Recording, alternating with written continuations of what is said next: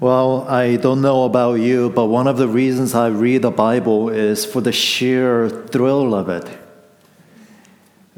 Who could have imagined? Who could have imagined that the persecution that expelled the believers from Jerusalem and scattered them all over the world actually did not destroy the church as was hoped, but instead that persecution actually led to the planting of many churches, and it led to the salvation of countless multitudes. That's just thrilling. And if this is what Jesus does, how can we not have hope even in our darkest experience? Because you see, that is what Jesus always does. He works His grace in the darkest of circumstances and moments and experience. That's what He has done and it is doing in this passage. That's what Jesus has done throughout history. And that is what Jesus is doing in our lives today. And so the things that we are going to consider, that is how we need to receive them. This is Jesus bringing His grace and light into our darkness, giving us hope and a future. And the first thing we see in this passage is that Jesus gathers people. Jesus gathers people. Now, initially, as you well know, all of Jesus' disciples were based in Jerusalem, and all of Jesus' disciples were Jewish. And when persecution scattered them in every direction, they left Jerusalem and they settled into various local Jewish communities outside of Judea. And we read here a few examples. For example, of Phoenicia, which is modern-day Lebanon. Cyprus, it's an island off of the Mediterranean coast. Antioch of Syria, just to name a few places. And these Jewish people, unsurprisingly, had the same mindset about the Gentiles as Peter did before God changed his outlook. And so no surprise then that these Jewish believers, as they left Jerusalem and as they traveled and they settled into various local Jewish communities, they were speaking the word to no one except Jews. You see, as far as they were concerned, Jesus was the hope of the Jewish people. He was the son of David who has come to restore the fallen kingdom of Israel. He was a Jewish Messiah.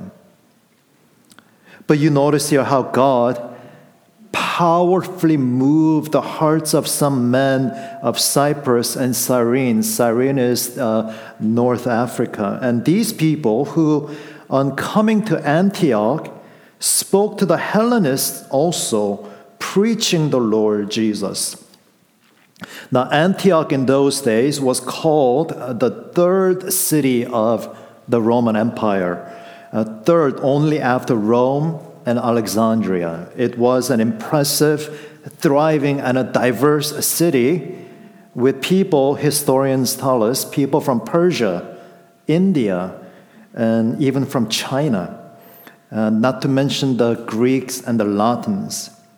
And these believers, these nameless believers, these anonymous believers, God's Spirit moved so powerfully in their hearts that they labored and they brought the message of grace not only to the Jewish people, but to all the Hellenists, all the foreigners, the Gentiles who were living in Antioch. And their ministry was very fruitful. Fruitful because the hand of the Lord was with them, and a great number who believed turned to the Lord. A great number who believed turned to the Lord. Believed, in other words, faith.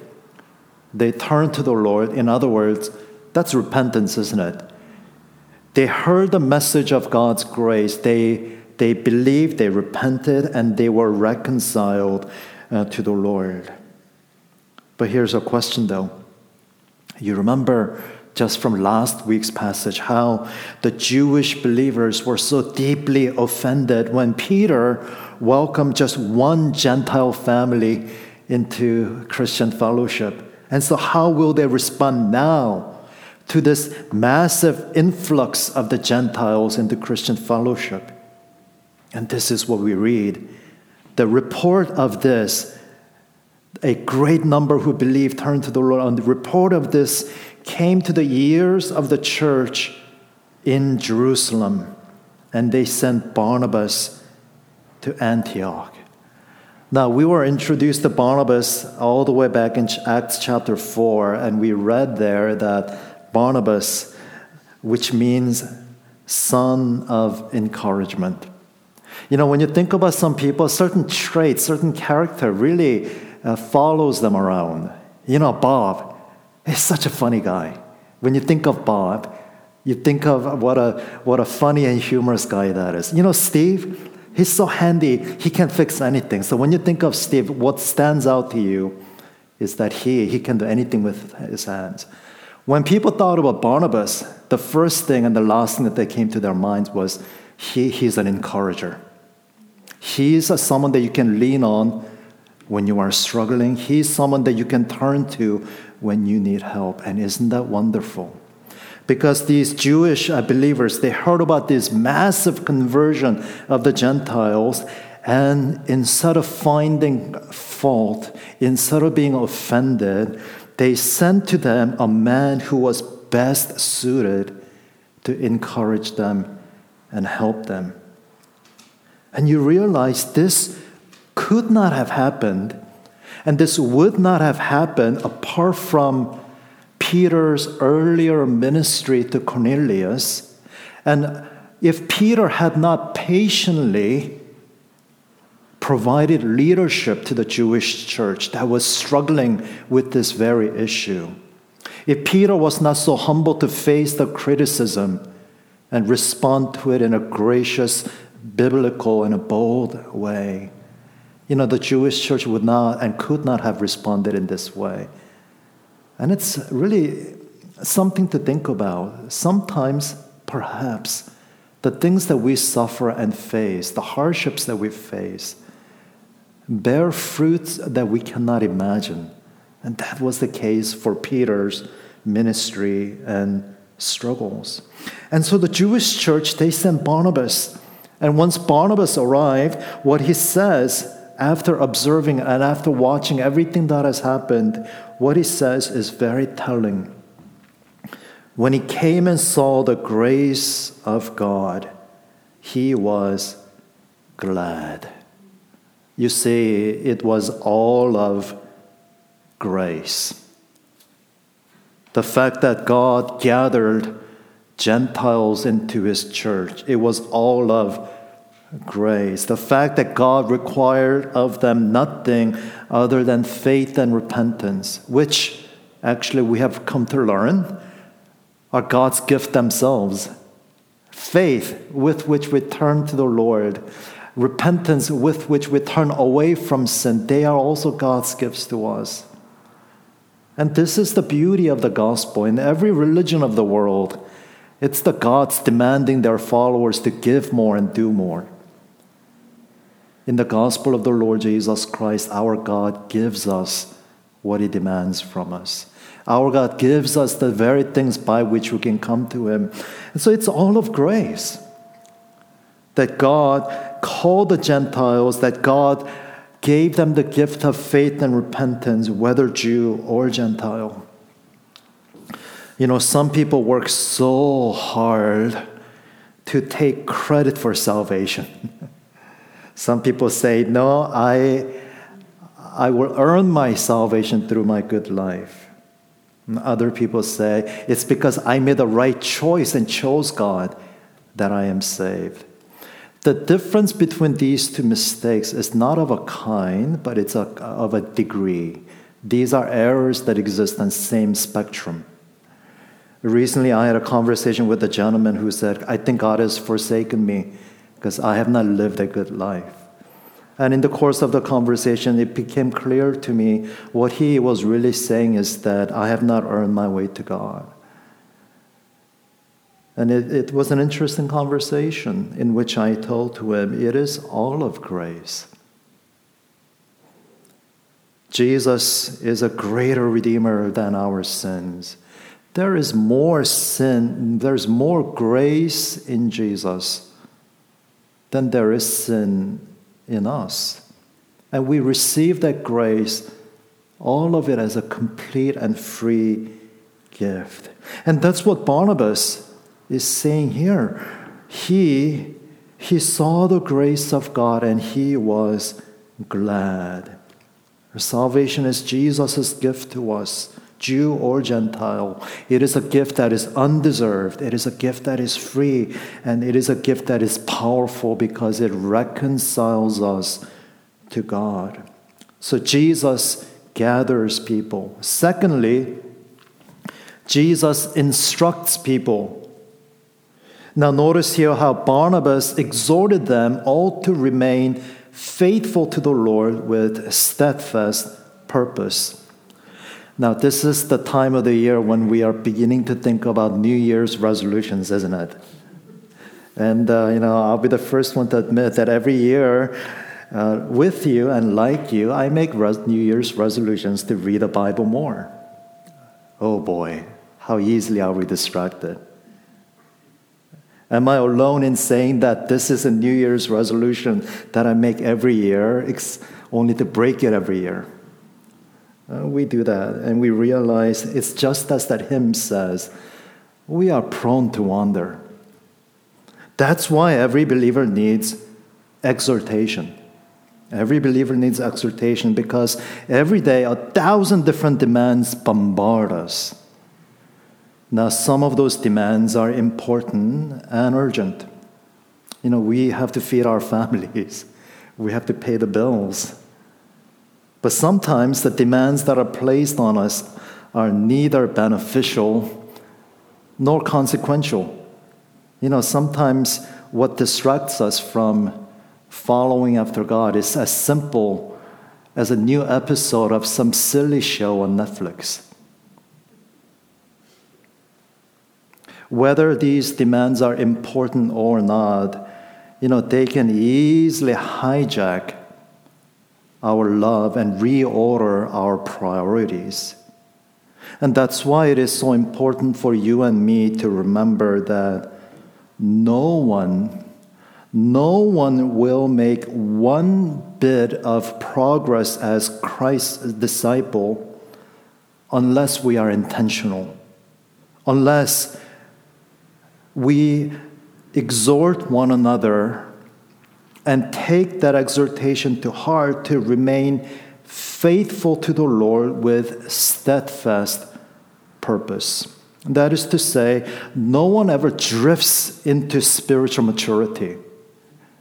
And so you and I, we need to have both as a goal to remain steadfast to the Lord, and we need to make appropriate plans in order that we may be faithful to the Lord, without the goal being part of our lives to be faithful to the Lord, and without coming up with some plans by which we can remain faithful to the Lord. None of us will make one bit of spiritual progress, because spiritual maturity just does not happen passively. And wonderfully, Luke here focuses his exhortation on one critical area, an area concerning which we need to be both intentional and we need to have some plans, and that is receiving instruction. So read here how Barnabas went to Tarsus to look for Saul, and when he found him, he brought him to Antioch. For a whole year, they met with the church and taught a great many people. Now you understand then, don't you, why Luke calls Barnabas, he was a good man, full of the Holy Spirit and of faith. Because Barnabas is that kind of a believer who had no desire whatsoever to hold on to power or to keep his influence over the believers in Antioch, because he cared only that the believers in Antioch receive the best instruction in the Lord. So you know what he does? He goes and he recruits Saul as their teacher. And one of the fascinating things that will soon happen in the book of Acts is that for a little while, whenever we hear the name Barnabas and Saul mentioned, Barnabas is always mentioned first. Barnabas and Saul, Barnabas and Paul. But at some point, it changes. It becomes Paul and Barnabas. Paul and Barnabas. Because, you see, Barnabas was such a spirit-filled, wise, humble believer that he desired the people of Antioch to receive the best instruction in the Lord, even if that meant lifting up above himself somebody else. And that's what he did. And that really tells us something really important. No one can remain faithful to the Lord without a steadfast and long-term commitment to receiving instruction in the Lord. Let me say that again. No one will remain faithful to the Lord without a steadfast, intentional, and long-term commitment to receive instruction in the Lord. And I think it must be signs of the times. Although I suspect this has always been the case, it needs to be said. We need to receive good instruction. We need to receive solid, sound instruction, not just any instruction. It's always so fascinating to me how cult leaders and aberrant teachers have rabid followers who hang on their every word, and they think they are receiving good instruction. But instruction is sound and beneficial not because the teacher is popular with a large following, but because the instruction is faithful to Scripture's content and intent.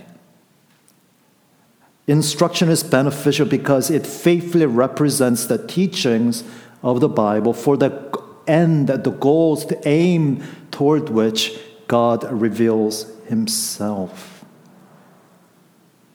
And so there are measures that can safeguard the integrity of the message. Consider, for example, how Peter and Paul both, we read in the New Testament, how they both openly allow their teachings to be examined and questioned. Neither Peter nor Paul simply demanded by fiat for the church to accept what they were saying, unless except that they examine what they were teaching in light of Scriptures. You know, whenever a spiritual leader insists that you believe on the authority of their own persons, you are in a dangerous place. Because what Peter, what Paul did, they allowed their teachings to be examined according to the Scriptures. And with patience, with integrity, they convinced and they won over the approval of the church. And consider also the tone and the aim of instruction. One of the saddest things that happen is that people who are exposed to shallow teachings don't often know that they are shallow. People who have been taught the wrong things do not often know that they are taught the wrong things. And so we need safeguards. And so we need to ask both, does the instruction exalt Christ above all else? Or does it substitute Christ with something else as a matter of first importance? Because if we allow wrong or shallow instructions to captivate our ears, then our hearts will be captivated by wrong and shallow things. We need instruction. And unless we are intentional about it, unless we are committed for long term to receive instruction, we will not make one bit of progress. And let me ask you, is this a part of your thinking? Is this part of your life? So Jesus gathers his people, Jesus instructs his people, and thirdly and lastly, Jesus forms his people. And notice how we read here, and in Antioch, the disciples were first called Christians. Now, in those days, it turns out that the followers or members of various groups were called by the name of their leader. And so there were political, military associates who were respectively called by the name of their leader. And so to be called Christians meant these are people who follow Christ. And Luke, in the books of Luke and Acts, has made very clear who that Christ is that these people follow. From the books of Luke and Acts, we learn that Jesus is the Son of God, born of Virgin Mary. That he lived a sinless and righteous life. That he is the Lamb of God, sacrificed for our sins. That he was raised from the dead. And that this Jesus ascended to heaven with the promise to return. And this Jesus, when he was seated at God's right hand, sent his Holy Spirit to empower the believers for holy service. And that this Jesus, he shares the pain of his suffering people. That this Jesus welcomes outsiders, as that Ethiopian eunuch came to find out, as Cornelius and Gentiles came to find out. That this Jesus sanctifies the unclean, as he forgave not only the Gentile sinners, but Jewish sinners. Paul, who had given his passion and energy to persecuting the church, even he was forgiven. You see, this is the Christ that the believers in Antioch followed, and this is the Christ that you and I follow. That is to say, a Christian receives his identity from Christ. We follow the one who was born of Virgin Mary, lived righteously, died, rose, ascended, promised to come back, who empowers, who forgives and accepts. That's who we are. Followers of that Savior, not some imaginary Jesus that's acceptable to the culture. And we believe these things about Christ, so that to be a Christian is not a statement about our politics. It's not a statement about whatever kind of philosophies we hold, but that we believe that Jesus, the Son of God, born of Virgin Mary, lived, died, rose, ascended, will come again. And that we serve no other master. That is to say, Jesus gathers his people by grace, he instructs them by his word, and he forms them to be a people that bear his name. There's some indication that the name Christians was initially meant to be a pejorative, a put down of the believers. Because that's how the names like that in the ancient culture were used, as an insult. But it's apparent, it's very clear that these believers in Antioch, they were proud and they were glad to be called by that name. And here Luke gives us a wonderful example of how these Christians were formed by Christ. They responded to a prophecy that there would be a great famine over all the world. And Luke tells us this took place in the days of Claudius. The Jewish historian Josephus tells us that Judea suffered greatly due to prolonged drought. And when these Antioch Christians received the prophecy, they responded in such a way that shows us that they were formed by Christ, that they bore the name of Christ with sincerity and with faith. Because you see, these Antioch Christians, they understood that humanly speaking, they received the gift of salvation from their brothers in Judea. And they were glad to share with them in their need and to express their gratitude. So the disciples determined, everyone according to his ability, to send relief to the brothers living in Judea. Now, giving is always an expression of our gratitude and our faith, especially for those who have been given more of material blessings. You need to remember, giving is always a reflection of the size of your faith and of your gratitude. And at the same time, giving is not about how much we give, but with how much gratitude and faith we give in keeping with our abilities. And so to those, much is given, much is required. To those who have received less from the Lord does not require you and demand you to give in ways that you cannot give. What is required is to give with faith, with gratitude, in keeping with your abilities, not because you are expected to give, nor because you are pressured to give, but because our heart has been moved by faith and with love. Many people, they're happy to pay lip service to the Lord, but so often their discipleship doesn't cost them anything.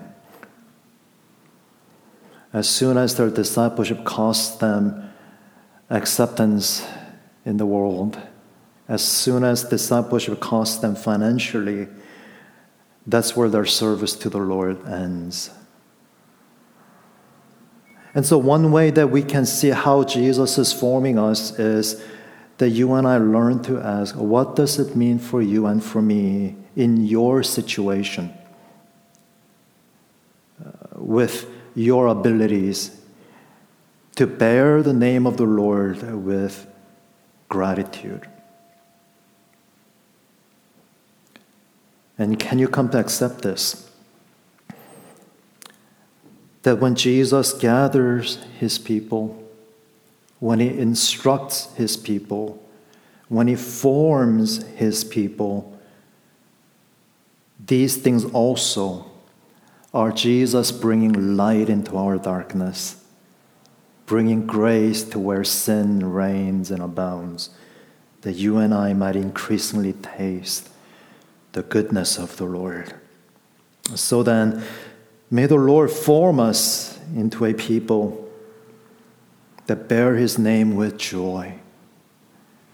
And perhaps we are living in an age and a place where it's resembling very much the first century Roman world, where to be called a Christian is increasingly an insult and a put down. Consider it a joy. In Jesus' name, amen. And let's pray together.